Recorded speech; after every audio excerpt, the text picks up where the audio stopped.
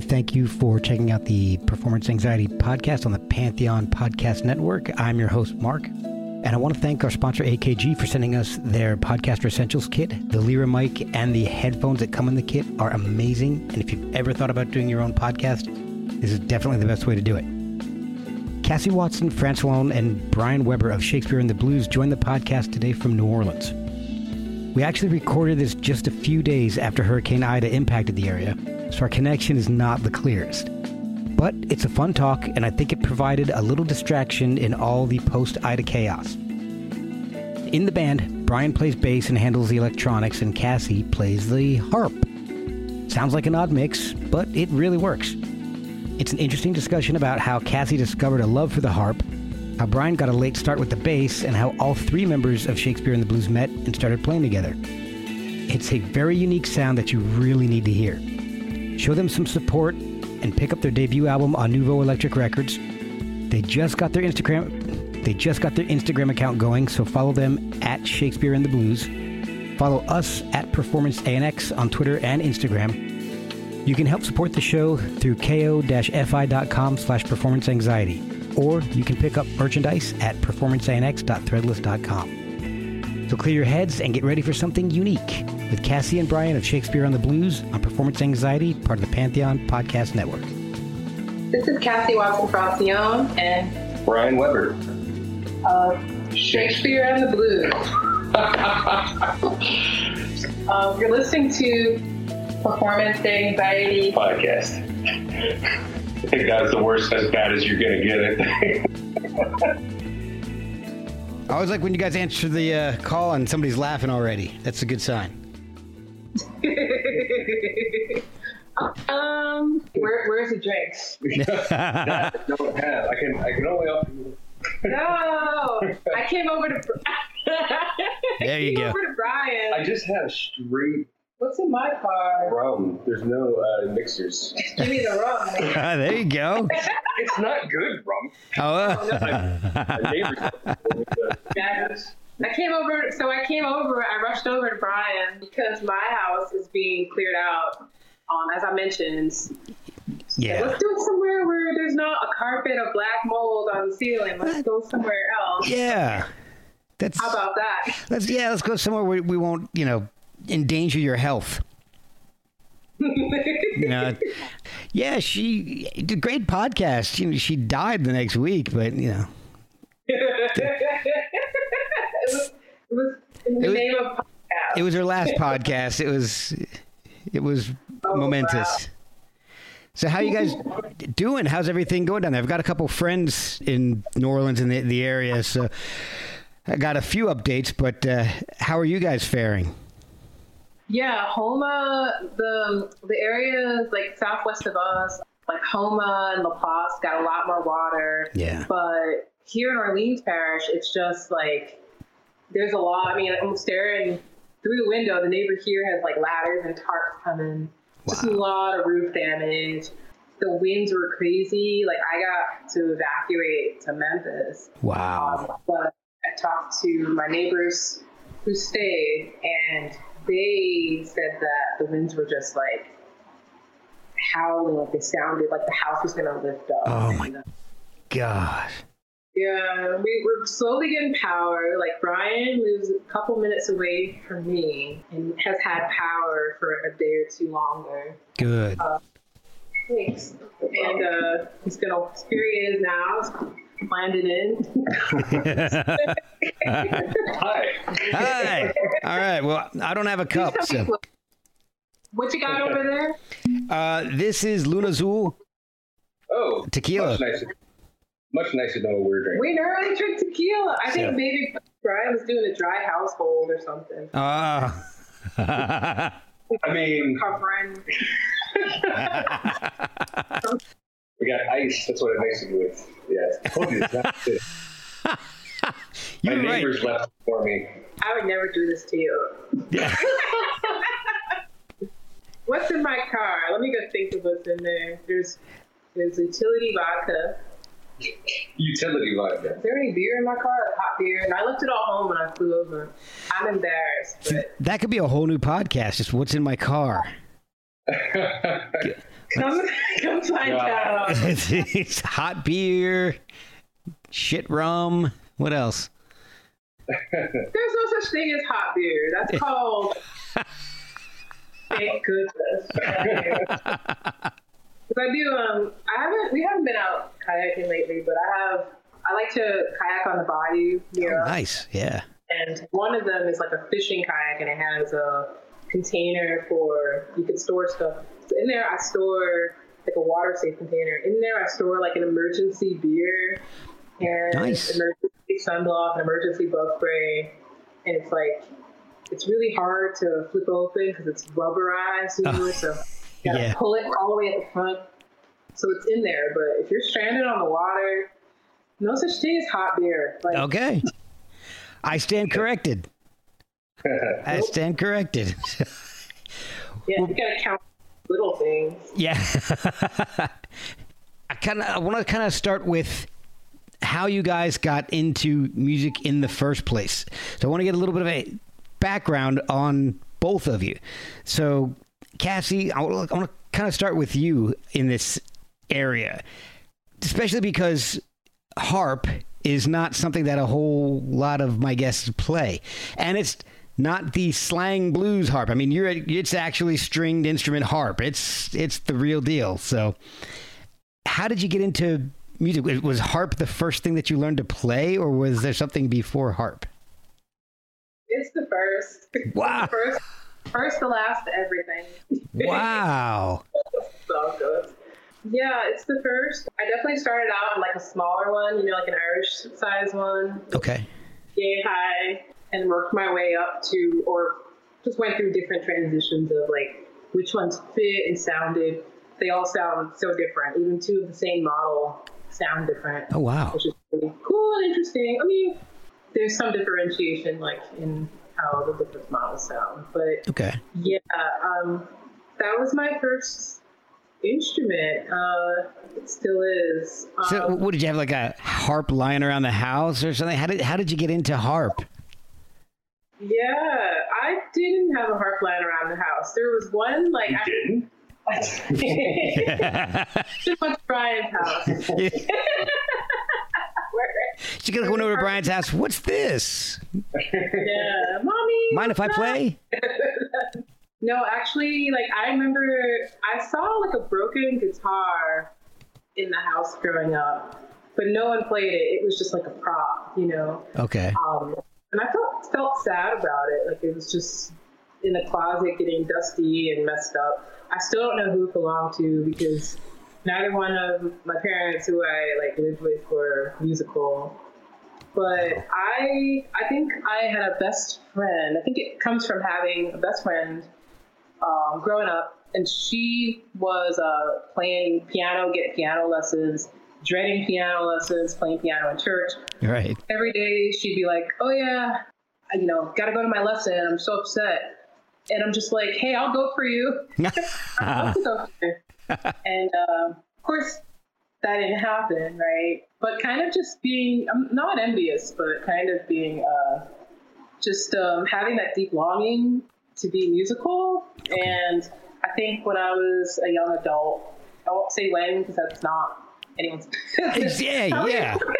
But probably about like 15 years ago, I would say I was going through a really difficult time, and then I like started hearing harp on the radio, and I don't, to this day, it was like before Shazam or anything. So okay. It's like a cadenza, and I was just like going through a really difficult time, and I was like not speaking to anyone, or I was wasn't interested in anything. It was just like really catatonic, like wow, out kind of thing. And I heard that sound on the radio, and I was just like, that's the only noise I want to make. And to this day, that's the only like interview, like talking is, if I know you or if I'm comfortable, it's great, but it's just it's definitely a challenge, I think, and harp is less of a challenge.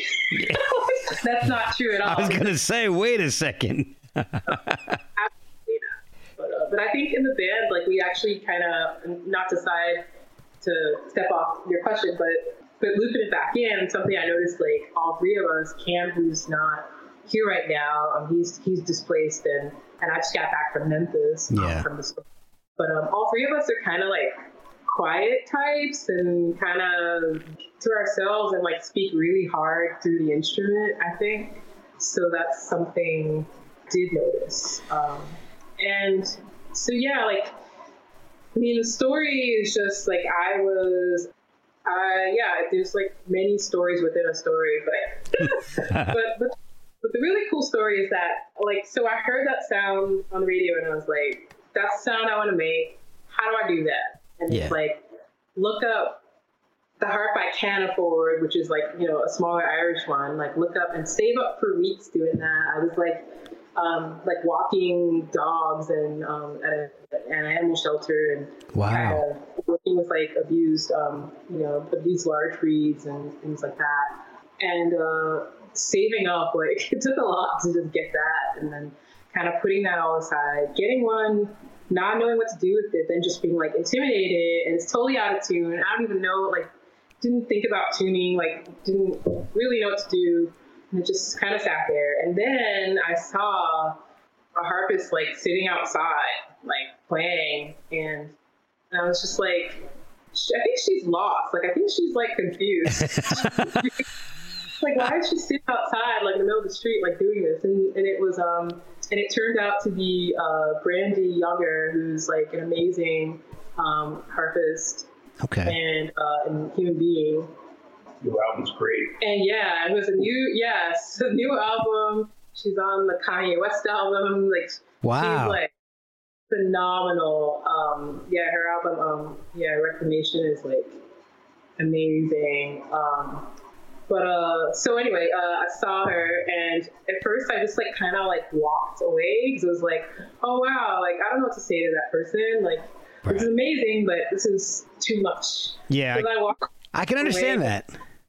Yeah, I was like, I don't know what's going on here, but I'm gonna walk away and then just keep going. And I was like, all right, I'm gonna circle the block. I'll come back in 10 minutes if she's still there. I'm gonna say something. And so that's what happened. And then we connected, you know, for a period in time, and just like really like pushed me to study harder, to get better harps than the one I had, and to get better at it, you know, and to kind of just grow musically. So I don't think I've stopped since then. So were you taking lessons at that point, or were you just screwing around on your own and trying to figure it out on your own, or? Dipping in and out, and then I would see the difference when I didn't take lessons. Lessons they're not cheap. Yeah, I can imagine.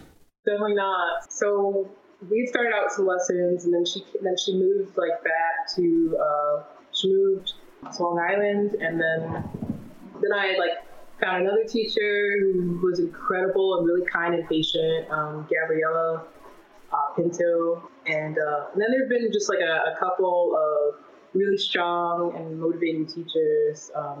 It's like out there. I mean, Patrice Fisher, Reza Printup, but there's Mia Theodoratis. Like, there's so many people I can go.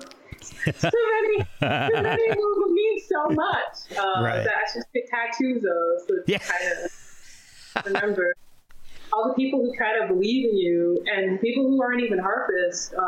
There was a prominent beatboxer, Kid Lucky, who really like believed in what I could do if I put my mind to it, and like no air quotes. No, air quotes don't work on podcasts. Well, so I could just do this the whole time. Yeah, this entire podcast is in air quotes. Yeah, put your mind to it. Lose some sleep. Like, you know, just believed in like the essence of what I was doing, for no other reason than to connect with the music and the instrument, like not to be a spectacle and not to, you know, not to be anyone else, because that's kind of too hard to be anyone else. I've got some questions about harps, and I guess in general, like, and Brian, I promise we'll get to you in a second, because Brian's going to answer the harp questions. Okay. and knows the answers. I'm also learning things, and I've heard the story many times of a harpist being influenced by a beatboxer. Yeah.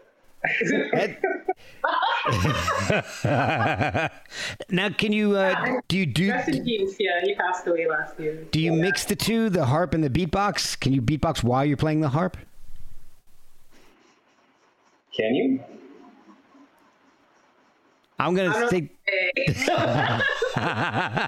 I think the answer is yes, and she now knows I'm going to make her do it. Yeah. It's never going to happen.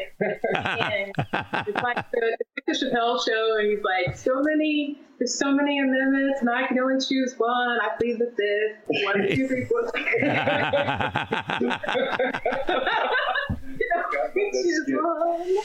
All right. So when I'm looking at a harp, there's a ton of strings. But there's some that are different colors. What is the significance of the different colored strings and in playing the harp? Okay. Now there's a fan here that seems like it's coming off of its hinge. It just does that. It's really angry. Can you hear it? I can hear it a little bit, yeah. That fan's not doing anything anyway. The fan's so bad. Like quiet, I don't know. It did quiet down, but it's just terrifying. I just think that it's gonna fly towards me or something. It's a big metal ceiling fan. Ooh. Sorry, Brian. We can put this one back. I think we're good. Okay. I won't keep you all night, I promise. The harp. So the harp is going to be red strings, and then you can use any other color, most commonly blue, black. I've seen green sometimes, which is cute. Unless you're colorblind. Then you have a whole problem. Then I can't answer. That's a question I can't. That's a good point. I can't answer that question yet. But yeah. So the reds are C's, Do. Okay. And the blacks are F, and then you have A, B, B, D, G. That's it. Okay, so it denotes what the keys or the notes that you're going to be playing in? Exactly. Okay. Yeah, that's what that denotes. Yep. That probably should have been obvious to me, but I guess it's obvious to you guys now. I'm not a musician, so I just like talking to them. To the kingdom, so. So now I can be a master harpist. Is that the right term? Yeah, you can take over. All right. So, Brian, how did you get into music? Was that something that you started off as a kid taking lessons, or did you start later in life? I kind of started late. I had a guitar in the house when I was a kid because I was like, hey, let's get an instrument, but my brother wanted to learn too, and he was my older brother. So my mom was like, well, y'all gonna have to split one. And I was all about drums, but he's my older brother. And he was like, oh, dude, get a guitar. It's so much cooler when you're older. So, how can I say no to that? Oh, yeah. Well, 2 weeks later, he never touched the guitar again. And I was stuck with this thing that I didn't even. So I didn't love guitar or anything like that. But I was kind of always loved music and into it and just mess around. So it wasn't really until I was in college and, being in college, doing things. Yeah. Going to concerts. And so I got really into jazz. Like I actually took my first elective in college was a jazz history thing. And it was like this auditorium of 100 people. I was the only one who was interested. Nice. And I just, I had never heard it. I didn't really know, being a musician was, a thing. I thought, it was just oh, you had to try to become a rock star or something like that. I was clueless about, the actual world outside of my town. Right. But I started listening to jazz and just, fell in love with it and eventually just decided, yeah, I'm going to try this. And so I did one semester of music school and dropped out. Oh, wow. Yeah. For multiple reasons, but I was just kind of I just always learned on my own, and I also couldn't read music. the guy who was the guitar teacher in the school was like nice enough to just like let me in because like I had ear. So he was just like kind of just like in the audition. I remember I like did everything with flying colors, and then the last thing was reading music, and he was just like shaking his head, and he's like, "All right." But yeah, so I started doing it, and got in like a band, that kind of thing. Did the DIY band, like going around the country in a van, sleeping on the floor. That's basically kind of how I learned, was just on my own and just going on the road basically, and learning like not only how to be on the road, but learn how to play shows on things. Because I was so like not a musician. Yeah. That going on the road was like my schooling. Okay. And it was much more fun. Yeah. Trial by fire. Yeah.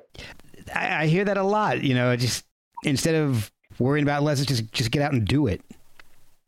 I mean, I guess different things work for different people, but for me, it's just like, it's easiest just for me to, whatever I'm interested in, just kind of learn. And that way you're always kind of learning too. Yeah. You're always kind of exploring new things.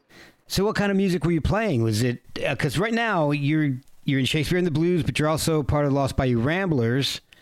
And were you playing jazz in these bands, or was it more rock, punk? It was kind of more rock more than anything, I guess. It was jazz-esque, but it was kind of like a weird rock, jazz, punk band thing. But like most of the bands I've played in throughout the years have been like all different from each other. Okay. Which is actually, I met Cam. Here's a segue. Cam, our drummer. Yeah, Cam, I met him playing in a band after that was kind of like a hip hop kind of thing, electronic kind of band. Okay. Yeah. And how did you guys, Cassie, when did you start playing the harp out live and out in front of people? I think, well, I had done, when I was playing Celtic harp, I had done like a few Celtic, like Irish circles, and that's like, but that's more like group oriented, where there's two harp. We went through your. Brian has finished his drum, so I'm just. I didn't even announce it, but I did. I poured you way more. Damn, I feel like. Okay. I feel like I should do a little more tequila here. Yeah, everyone catch up. Someone. It's been long days here lately. That's true. I know. Yeah, I played it like out in like the Celtic circles. I remember I did one, and I did one. Let me see. I'm just trying to think. There's a couple, and then they rove everywhere. So anyway, but so there's just that's really how it was out. And then I think the beatboxer I mentioned, Kid Lucky, had asked me to play in on one of his sets, and he's like, "We're all gonna do beatbox with harp, and we want I want you in on this." And I'm like, "All right." Wow. And I went and I tuned my harp in a bathroom. It was crazy. Put it into a stall to tune it because it was so loud out there, and there wasn't time for a real sound check or anything. So I kind of just kind of like Brian saying, trial by fire. I didn't really do the whole recital route. Yeah, I was kind of too scared to be outside. So I had a couple of friends who were playing music professionally and very, just very critical about music. So I wasn't trying to go too far outside and get ridiculed in any sense. But if someone connects with you and they want you there, you should be there if you can. So, oh yeah. And I'm glad I did, because we all don't know how long we're here. Exactly. Yeah. If I'd have taught us anything. God, yeah. Many times you say no, and then you look back, and then it's wow, all you had to do was just say yeah. Yeah. It changed a lot for everyone. So that moment, I guess, did change my life, that I didn't say no. That must have been an interesting sight, seeing you haul a harp into the bathroom to stall to tune it. No one cared. Just me. All the time, really. Yeah, they're just what is this weirdo doing? Yeah. Oh, just another harp in the stall. It was crazy. It was like, what was it? I think because he was like, oh yeah, I'm like, all right, I'll see you there. And I'm like, well, like, all right, I'll at the time, the car I had wasn't big enough for it. So it's just like, all right, I'll get another car, like, come do this. And there we sit there. And like, it almost all didn't happen, it just didn't make sense. It was so crazy that it had to work, and it was raining, which is bad for harps, Like, yeah, a lot of wood in those things. Mm-hmm, finicky, yeah. Yeah, imagine humidity is not good for a harp. Yeah, it depends. Like, if it's like a newer one, it's not, but an older, like, with age, they have a little more give. When they're new and, like, really tight, bonded, then things are just going to snap left and right, all the strings. Oh. When they're have a little more, the wood is used to stretching a little bit, so it's, like, more flexibility. And I have no, like, degrees in lumber. I don't even have my lumber degree. Yeah, lumber degree. I'm a doctor of lumber science. Got my PhD in plywood. Yeah. Dissertation on 4-ply.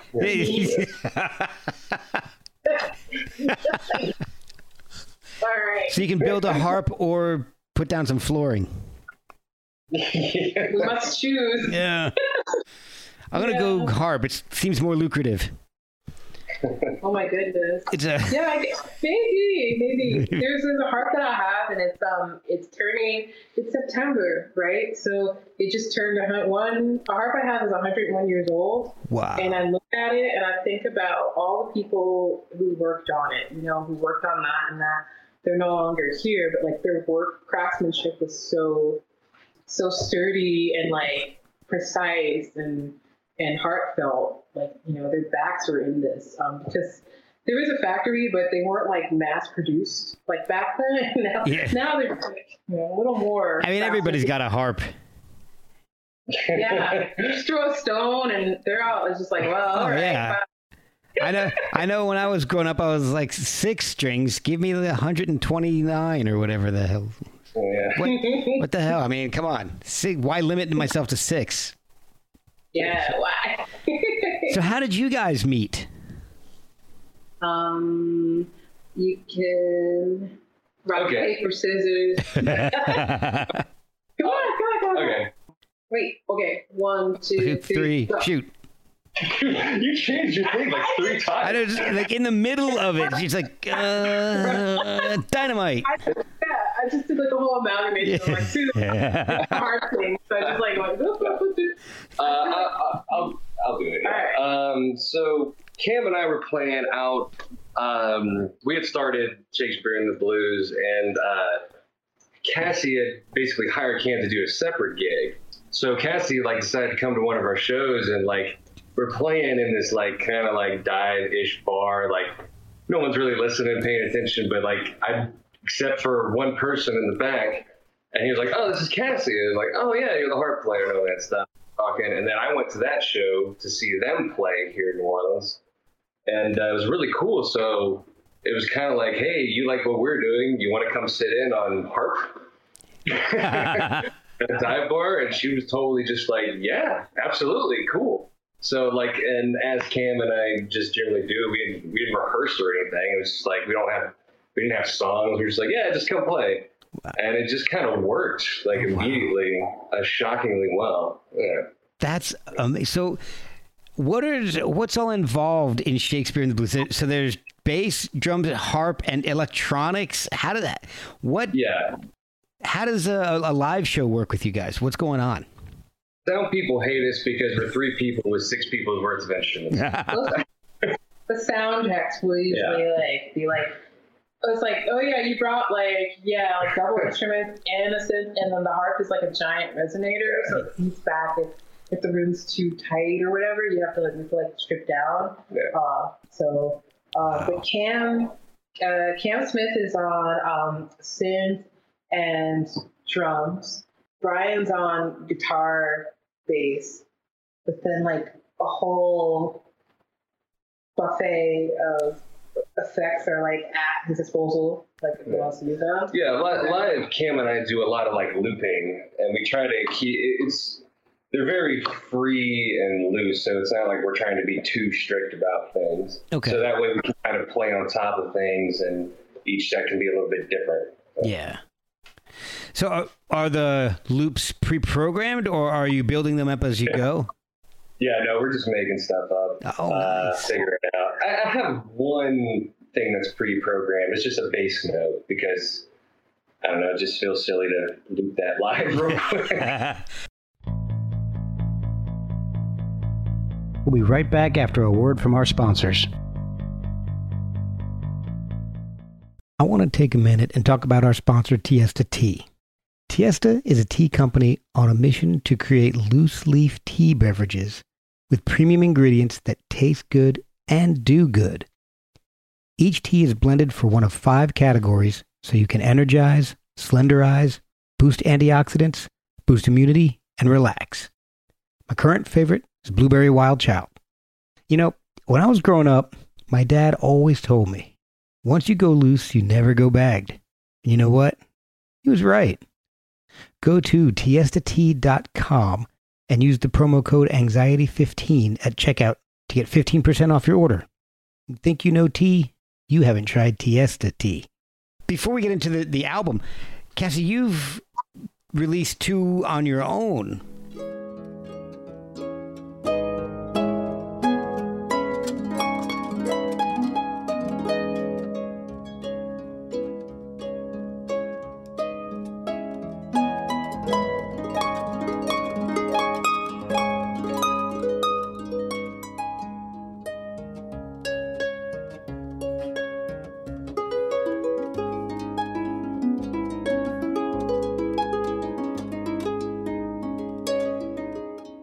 And was that before you started with playing with Shakespeare and the Blues? Because one was 2019 and the one was 2020, I believe, right?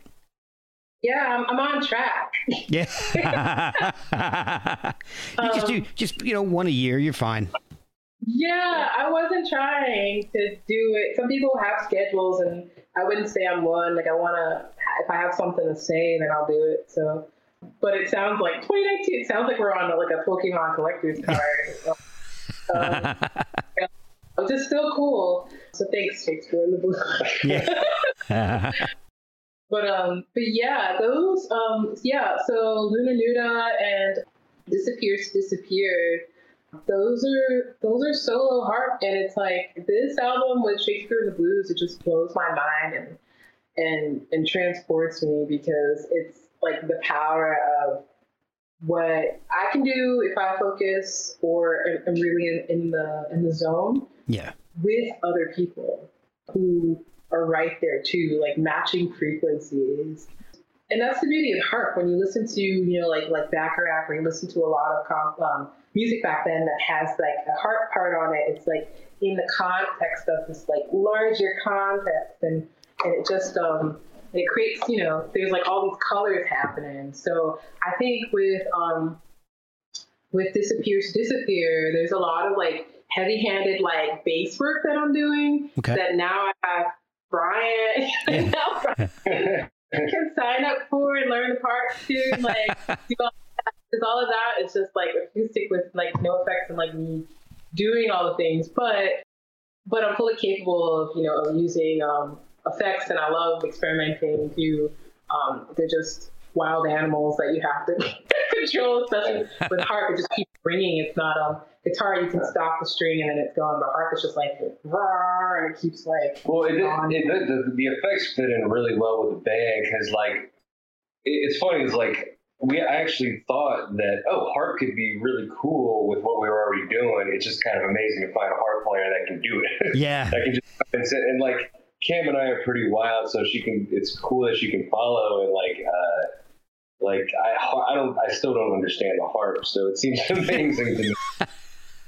And so the fact that she adds all these beautiful like delay textures and stuff like that really like took the sound in a great like new place. So how do you do that live? I mean, is a harp something that needs to be amplified, or how? And then What kind of effects are you using? I'm picturing you playing like through like a fuzz box or something, and that would just be insane. Oh wow, yeah, that'd be insane. Yeah, people would recommend. I mean, they just come to me like sporadically and organically. Like one friend I worked with, Will, was like, who played drums. He was like, "Oh, what if you try this tube screamer?" And like, "What if you try like an acoustic simulator on the acoustic instrument?" And it was like, there are things that work and don't work. Yeah.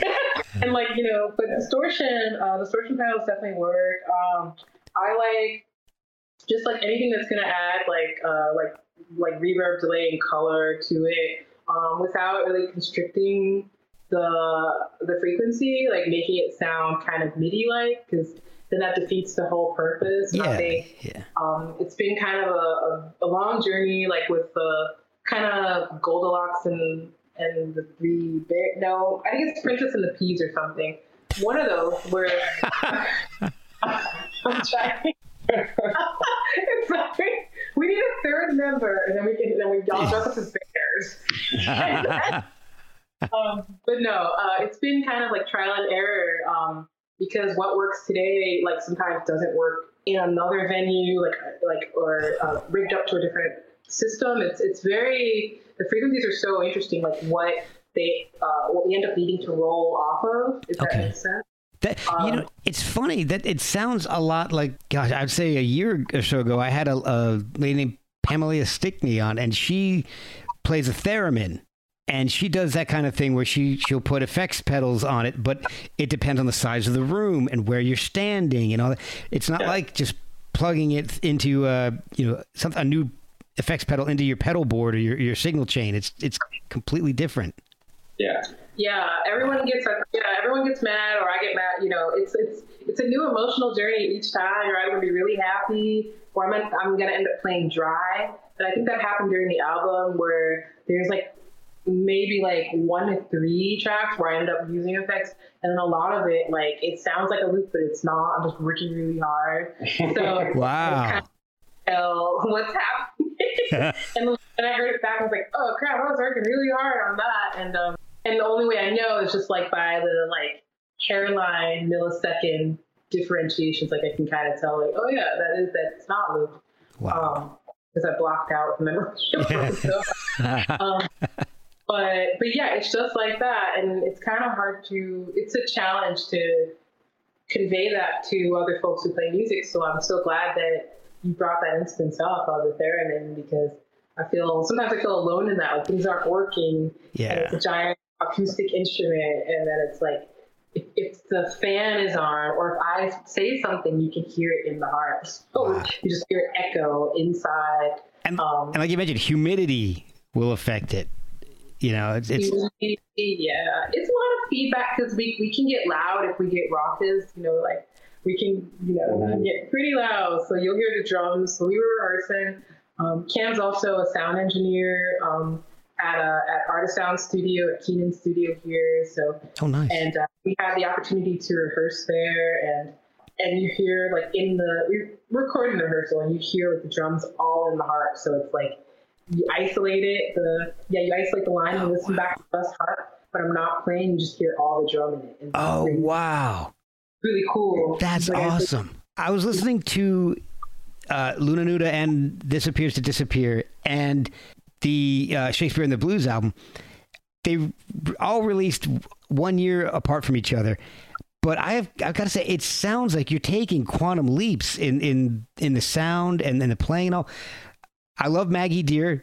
That's my my youngest daughter's name, so I'm a little partial to that one.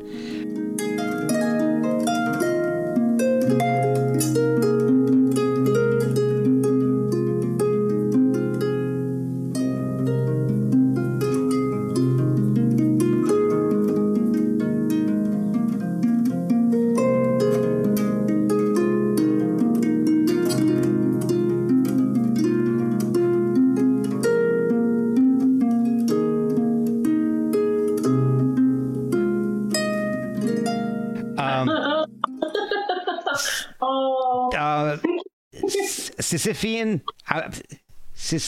Am I saying that right? Sisyphean? Sisyphean, yeah. Okay, 60 feet. And that and what the hell? I'm trying to look at my notes. What's the other song that I really liked? In Some Awe. That, yeah. I love those tracks.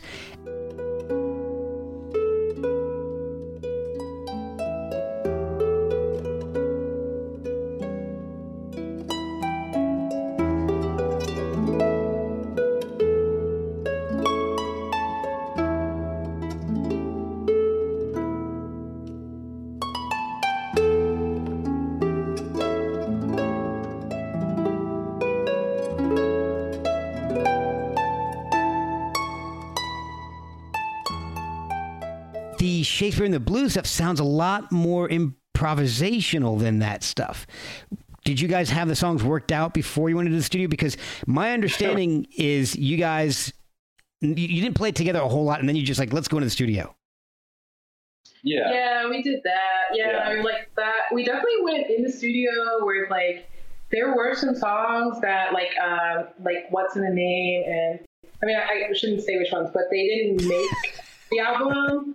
They'll be released another time. We'll get them right. Yeah. But we did go in there. And then what's the other one? What's an Intense String? Did we do 12 String Man? Or? No, I don't think so. We had like prompts that we would start where we knew what they were, and then at the end of the day, they didn't make the cut, like other stuff. Yeah. Made the cut.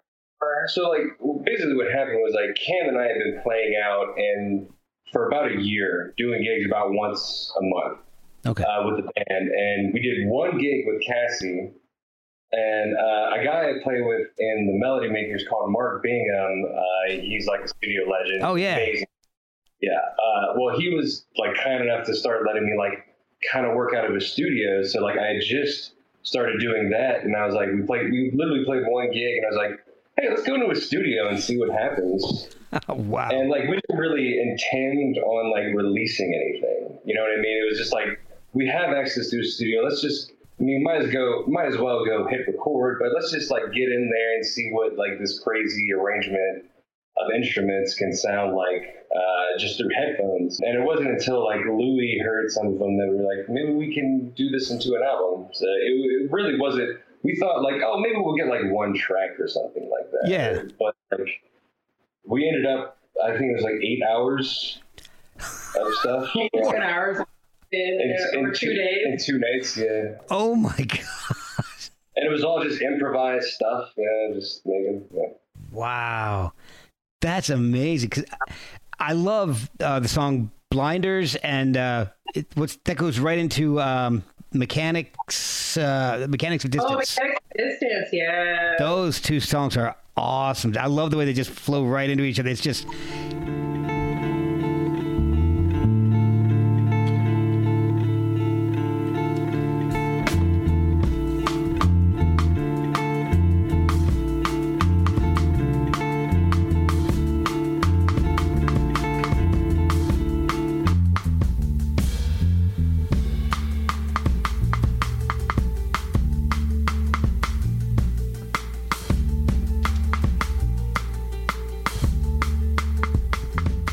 But you guys have some vocal samples in that, but was it also Rodney Dangerfield that I heard? Yeah. Okay. So comedy seems to be something that connects you guys. That's Cam. Is it? Well, I did the Rodney Dangerfield, okay. And then Cam has the what is her name? Oh, the Lily Thomas. Yeah, he had that stand up in there. Yeah. I mean, yeah. Yeah. It's funny.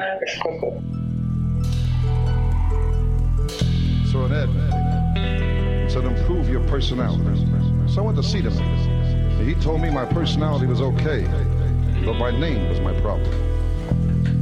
I said, well, my name? Well, how can a name be a problem? Well, even William Shakespeare says, what's in a name? He said, who?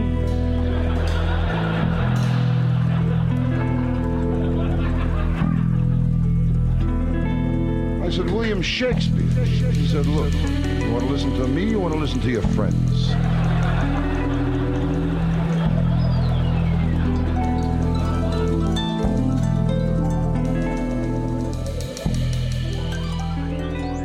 Yeah, I love because I feel like there's like a certain energy and momentum that happens in that particular transition that really does it. Yeah. So what are the vocals on those songs? Who is that, and where did you find that?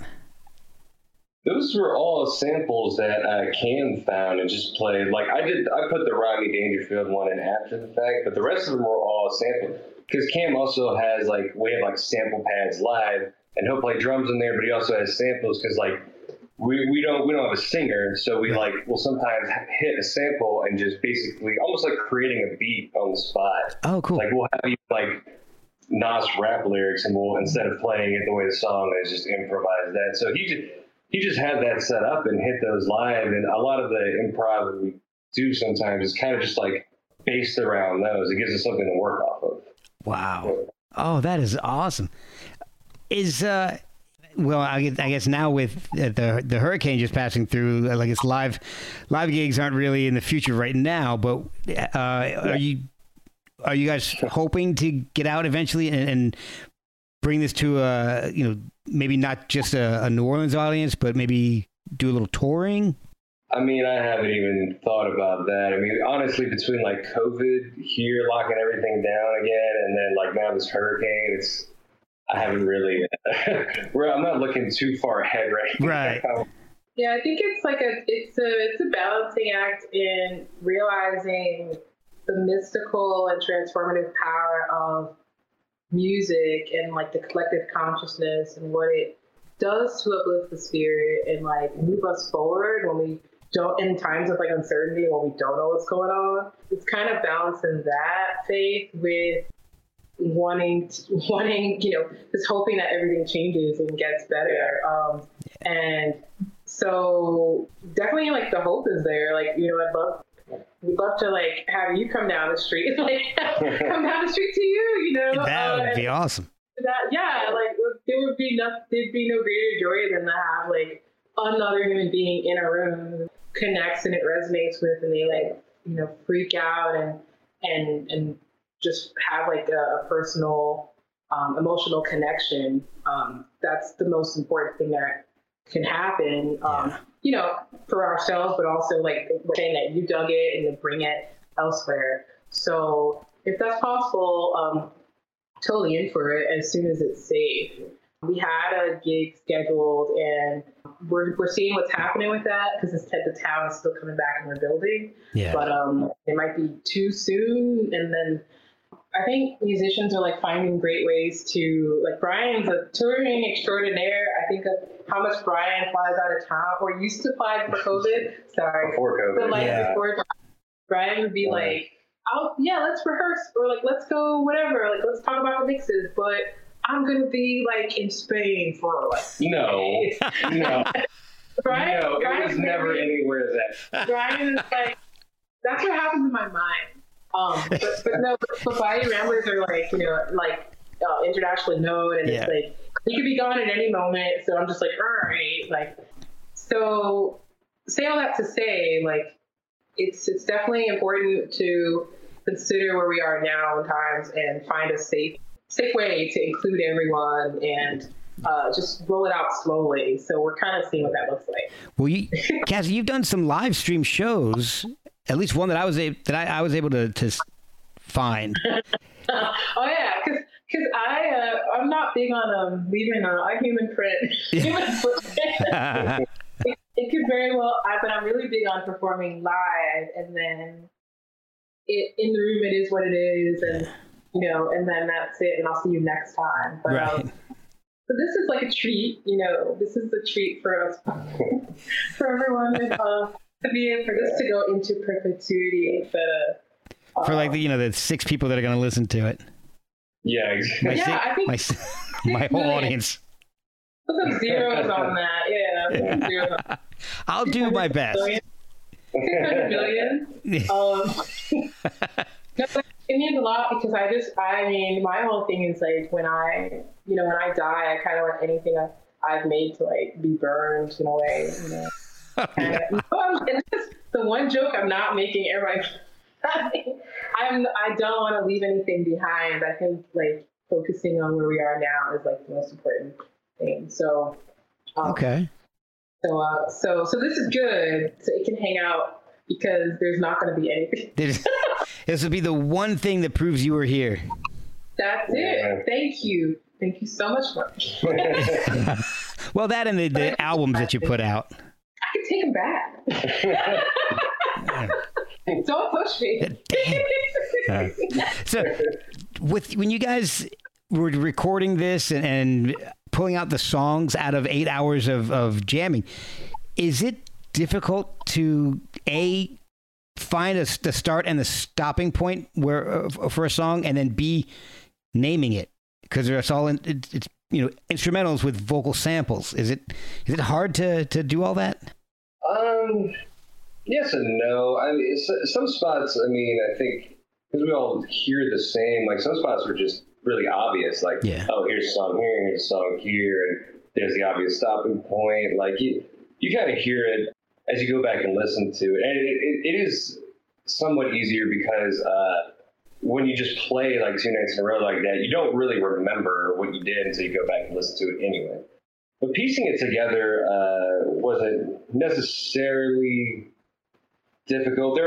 Most of the songs are like, I'd say 90% of the album is what was there, like as is what we played live with no edits. Wow. And then there were a few songs, maybe 2 or 3, that like we went back and like made some cuts to like form them a little bit better because there was something there, but just did some work after the fact.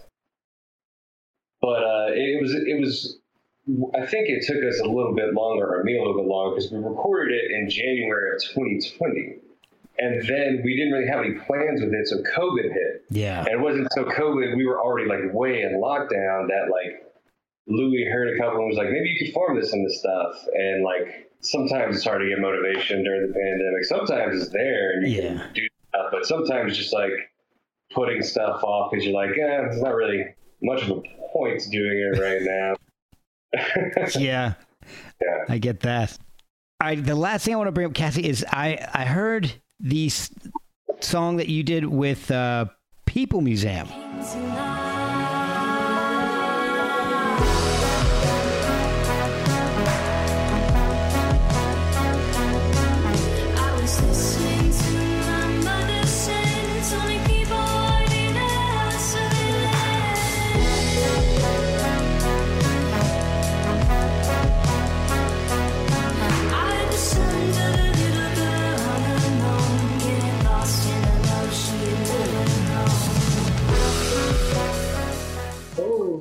Yeah. Sleep.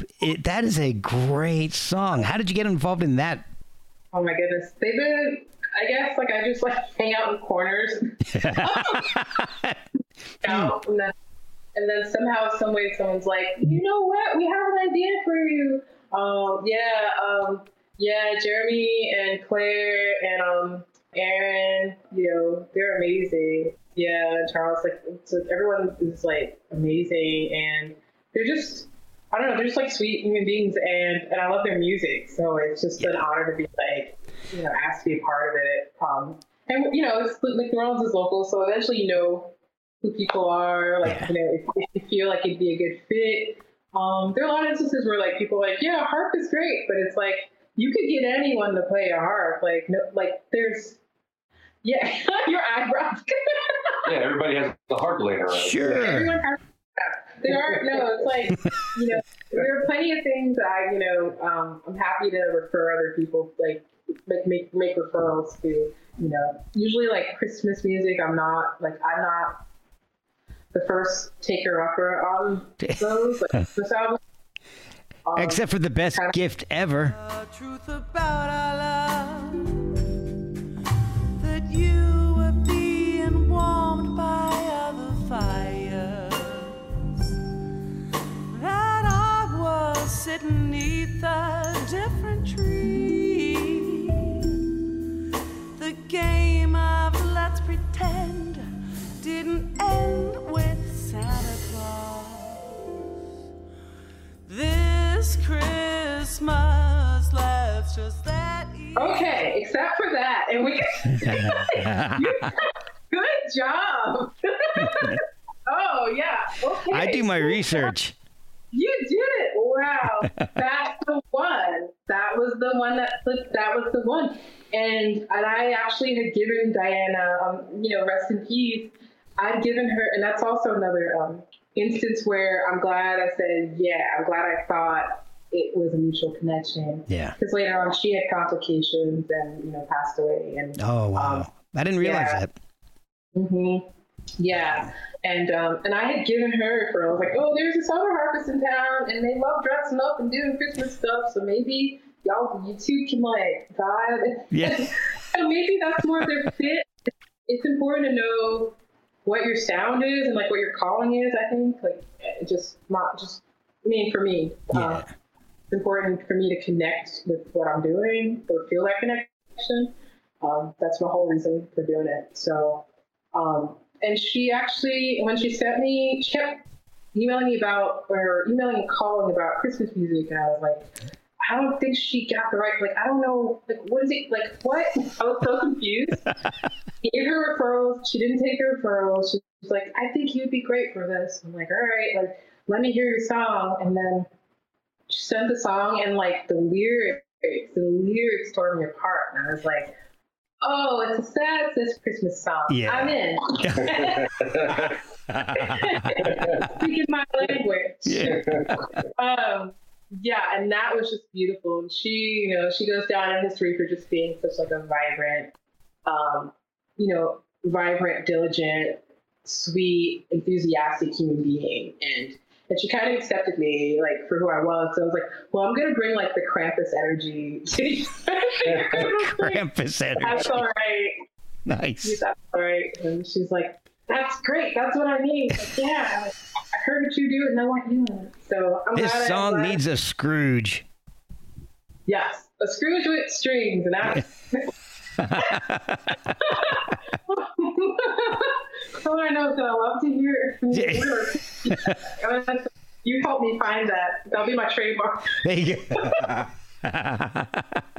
But your original question, I think I pushed us off.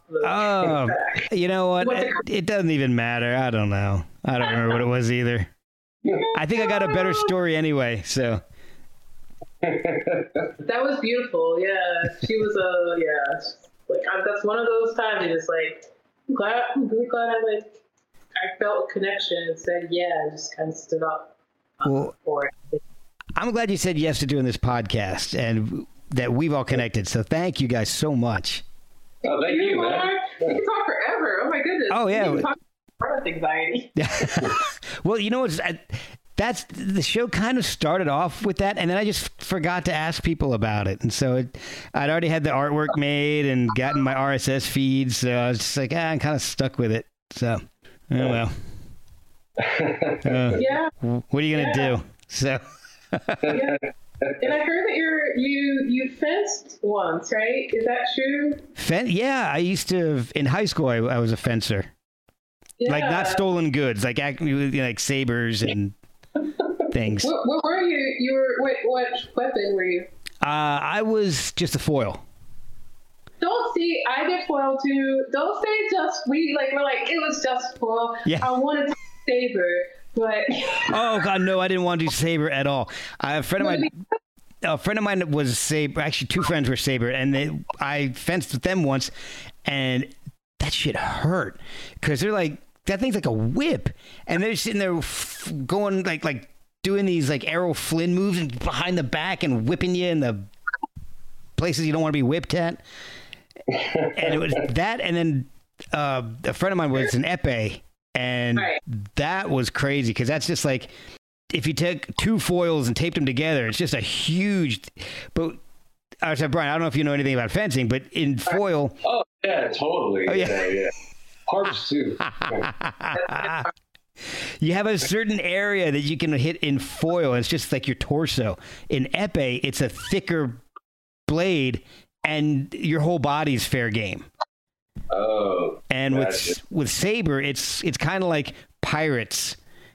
Sabers, it's a thinner blade, and it whips around a lot, and you can just flick it, and if you can score just by kind of flicking it, hitting somebody in the back of the head, and it's painful. It's painful. I'm like, nah, I'm never ever want to be. I tried saber once. I'm like, that's it. Yeah.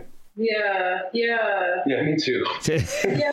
I'm okay with pain. That's why I play hard. But it's like, but I'm moving it around. I threw out my back like 2 weeks ago, and I just got a better cart, like moving it, and and then you get calluses, and if you're not doing it right, like callus is breaking and bleeding. But oh god, I like saber. I was just told that I wasn't fast enough, and that wasn't nice. But yeah. Yeah, you gotta be quick. I mean, it was high school, and when I was fencing, there's no way I could do it now. Like you wouldn't try it now for fun? I don't know. I might. All right, now you got me thinking. I might. Yeah. Damn it! Just what I need. Something else to do. Or you can always just watch the Olympic. There you go. Be an armchair fencer. Oh, see, I would have parried there, right there. I don't know what that guy's thinking. That guy don't know what he's doing. An amateur. Well, I guess that's what the Olympics are supposed to be, right? Amateurs. Oh, I don't think you can go professional fencing. I don't think that's a thing. Well, Who's the world's most famous fencer? Maybe you. Okay. I don't. I was gonna try to come up with something clever, and there's just nothing. There's no joke there. It would take me. Your heroes on their own turf. Yeah. It would take me too long to figure out a joke for that one. I don't have that much time. I'm sure you guys don't have all that time either. I mean, God. But where can people find the album? How can they follow you guys on Facebook to get any updates and news, and maybe if you guys release the other 4 hours worth of stuff or whatever it was? Oh yeah, that would be cool. Well, right now, I think the best way is the Bandcamp. So the Bandcamp under the Nouveau Electric record label that's run by Louis Michaud of Los Bayou Ramblers.